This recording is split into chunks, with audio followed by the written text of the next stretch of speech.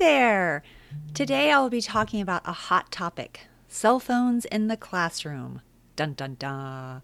I hope you stick around.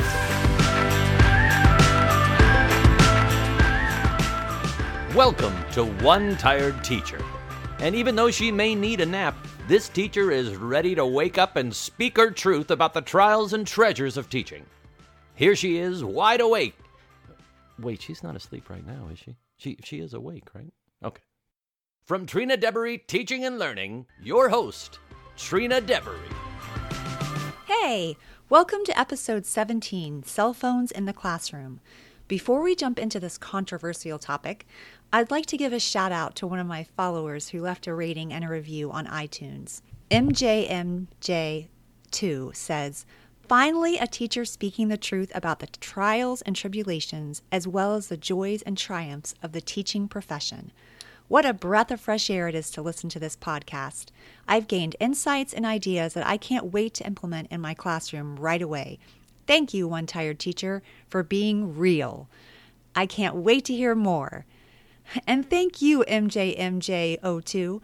I very much appreciate you taking the time to rate and review the show. I would love to hear from you as well. You can rate the show on iTunes by clicking the Rate and Review tab to the right of the picture. It's right next to the Details tab. Right below is there's a star rating area, and then right below that it says Write a Review. So you click on that, and that's where you can write it. I would love to share your review on the show. You can also leave a comment on my blog, Trina Devery Teaching and Learning, One Tired Teacher. So let's get to it. Cell phones in the classroom can be something that makes teachers very tired.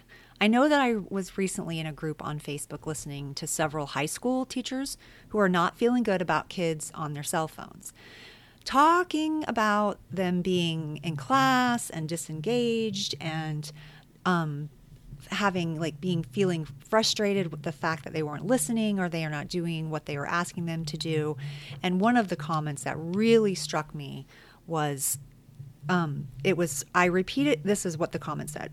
"I repeated something I heard or I read on here. I had my students put their phones on the desks and go to the board and mark each time they had a notification on their phones.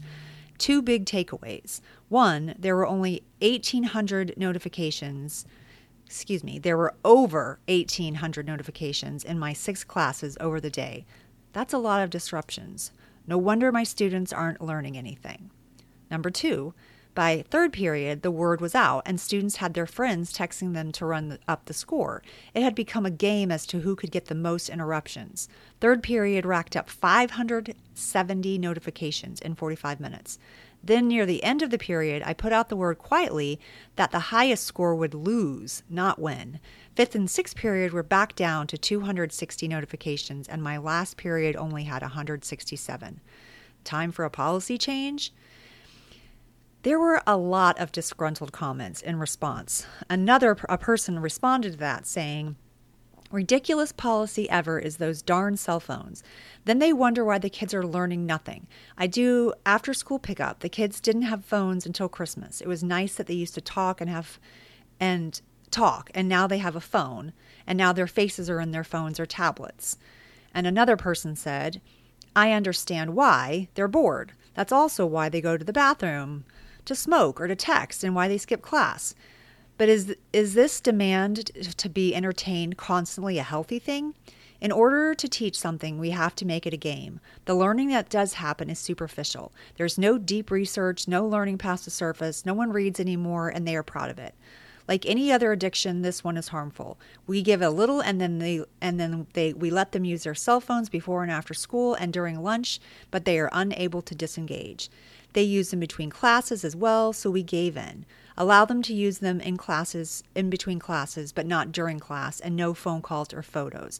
Now they walk into the class, often in the middle of a phone call, and they don't put them away until they're told expressively or individually. Put your cell phone away." Okay, that's the end of what they wrote. So I honestly can understand why teachers get upset when kids are not engaged or they have their heads in their devices constantly when you're trying to teach them. And I do really believe that it's vital that we teach kids to communicate face to face, and that this is a skill that needs to be refined. And working on a team and within a team is another skill we should be focusing on. However, and I know this will not be a popular opinion, but I disagree with cell phones taking all the blame. Before there were cell phones, it was books or notes they were writing in class. Either way, the bigger issue isn't any one of these things. It is why the kids are so disengaged, uninterested, or zoning out. That's what I think we should be asking ourselves. Are they bored? Why? Are we teaching relevant content or showing them the content in a real-world situation? Yes, I know this is hard to digest, and some of you may be thinking, what is this person talking about? But honestly, when my kids were zoning out or writing notes or sneaking to read a book, which on a side note, it was really hard for me to be mad about when they were sneaking to read. But when they weren't engaged, I had to reflect on my own teaching practice. Was I including them? Did I involve them in the learning? Were we up and moving around at all? Sometimes I think we can complain about things that we can fix. Now bear with me. Because again, I know that it can be annoying when kids do things that we don't want them to do. And I understand the frustration. But I also want us to think about it in a different way. Because we are really guilty of making the content seem even worse sometimes. I know for me, I didn't love teaching social studies. I didn't love social studies. I didn't like talking about American symbols. That was not my favorite thing. And when I tried to just lecture the kids in a less than enthusiastic manner, they were not interested. But when I had them investigate symbols and create an iMovie to demonstrate understanding, now that I got their attention. Even if I had them do a numbered heads together, which is a Kagan structure, and that's where everybody lifts up off their sitters. They kind of put their heads together. The kids are numbered. It's like a team of 4 usually. You go around the team and everybody gets a chance to explain. Like everybody's involved, everybody's listening, and they're not just sitting at their seat. They're actually up off their backside and their heads are leaning in, almost like a huddle.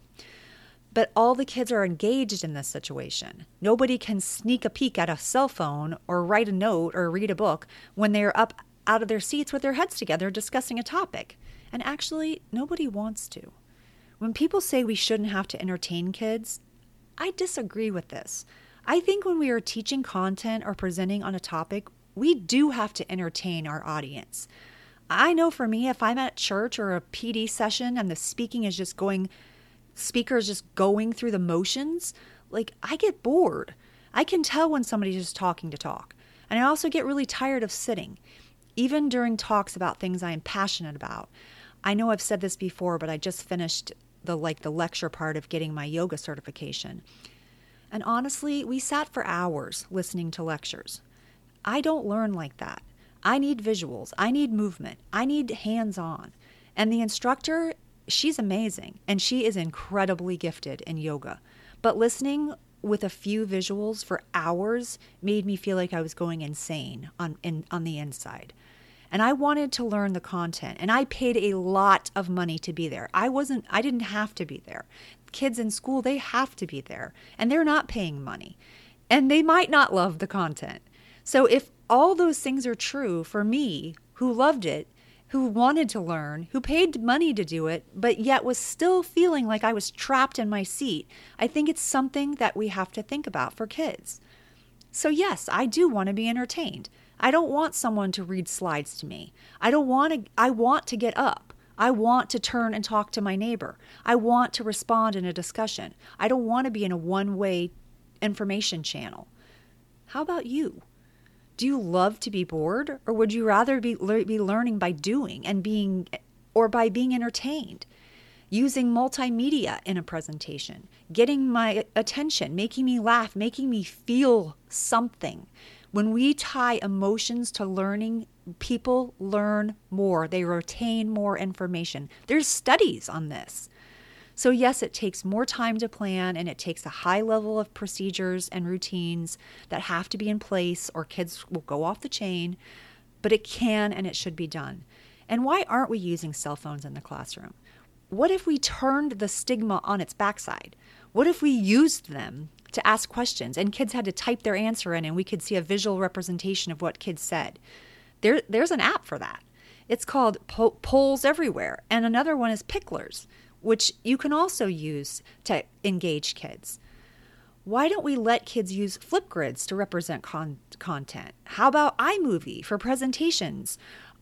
They could interview each other on their phones. They can use Voice Memo or GarageBand or Audacity on their phones. And they could create a conversation, like a discussion, like a podcast. They could create a podcast. And why aren't they doing things like that? And thankfully, among the negativity that I saw and the teacher tired, and I don't think it's all negativity, because I do understand that people, there feels like there's so many barriers sometimes, but there were some people that spoke up and said, I use the technology in my classroom. I use their phones. And this one person said, my students use their phones in class regularly. Quizlets, Kahoot, web research, etc. That's the class for me. This is the class for my own son, who has gotten in trouble for using his cell phone. And yes, even when I texted him in class, and I know that's another thing. We don't want our kids to be interrupted during school, and I totally get that. But we get the majority of these kids' time. And if a mom or dad needs to say something really quickly to their child, especially like anytime, but even like my kid lives in 2 different houses, and I don't get to see him every other week. Yes, that was my choice. And I understand that shouldn't interrupt his learning. But every once in a while, I need to tell him that I'm going to leave the door unlocked or something like that. I'm not trying to interrupt him. I'm just trying to tell him before I forget myself. And I just think that sometimes I think has to be okay. So what do you think? Did I cross the line? Did I hurt your feelings? Or did I make you reconsider your non-cell phone policy? And I'm talking about even in elementary school. And when I was teaching second grade, kids started having cell phones. I didn't tell them they couldn't have their cell phone. I just had a procedure for them. They were allowed to use them at certain times. I integrated them into what we were doing with Polls Everywhere. I did have a class of iPads, so it was a little bit different for me, but I still embraced their technology. When we were doing like centers during a certain part of the day, I had them grouped in like multiple intelligence categories. Like, these are activities that you can do if you're logic smart. These are activities that you do if you are, interpersonal, or these are things that you can do if you're music smart. And actually in the music smart, like, they were allowed to listen to music. Now it couldn't be inappropriate music, but because I let them listen to music in that center, they didn't want to try to sneak it on a regular basis. And I really do hope that I didn't hurt your feelings. And I know that this is a touchy subject, but I do hope that you get to thinking about how you could use them. I recently found a great article on Edutopia about using cell phones in the classroom, and I'll link to that in the show notes. Here was a suggestion for management. It was called a stoplight management approach, and it allows the teacher to have some flexibility with the use of cell phones and to keep the cell phones from becoming a diversion from the learning. And this is how it works. So you post a red button on the classroom door. You could do it on your board, or you could do it on your door, maybe on your door so they can see it when they're first walking in.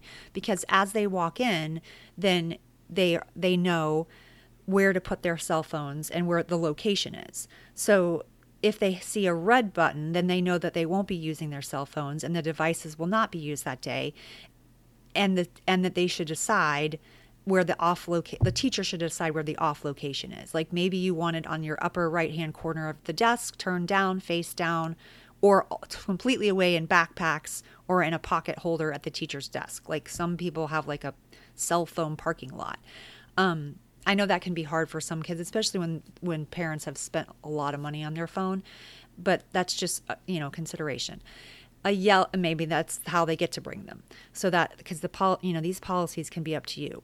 If you post a yellow button in the classroom door, then that means that their cell phone should be on silent or vibrate, and that, again, it should be placed face down in the upper right-hand corner of their desk, which sounds a little bit too similar to the red dot. So I think if it were me, I might do red dot might mean they're not going to use them at all, so keep them away. Like, I don't want to see them at all.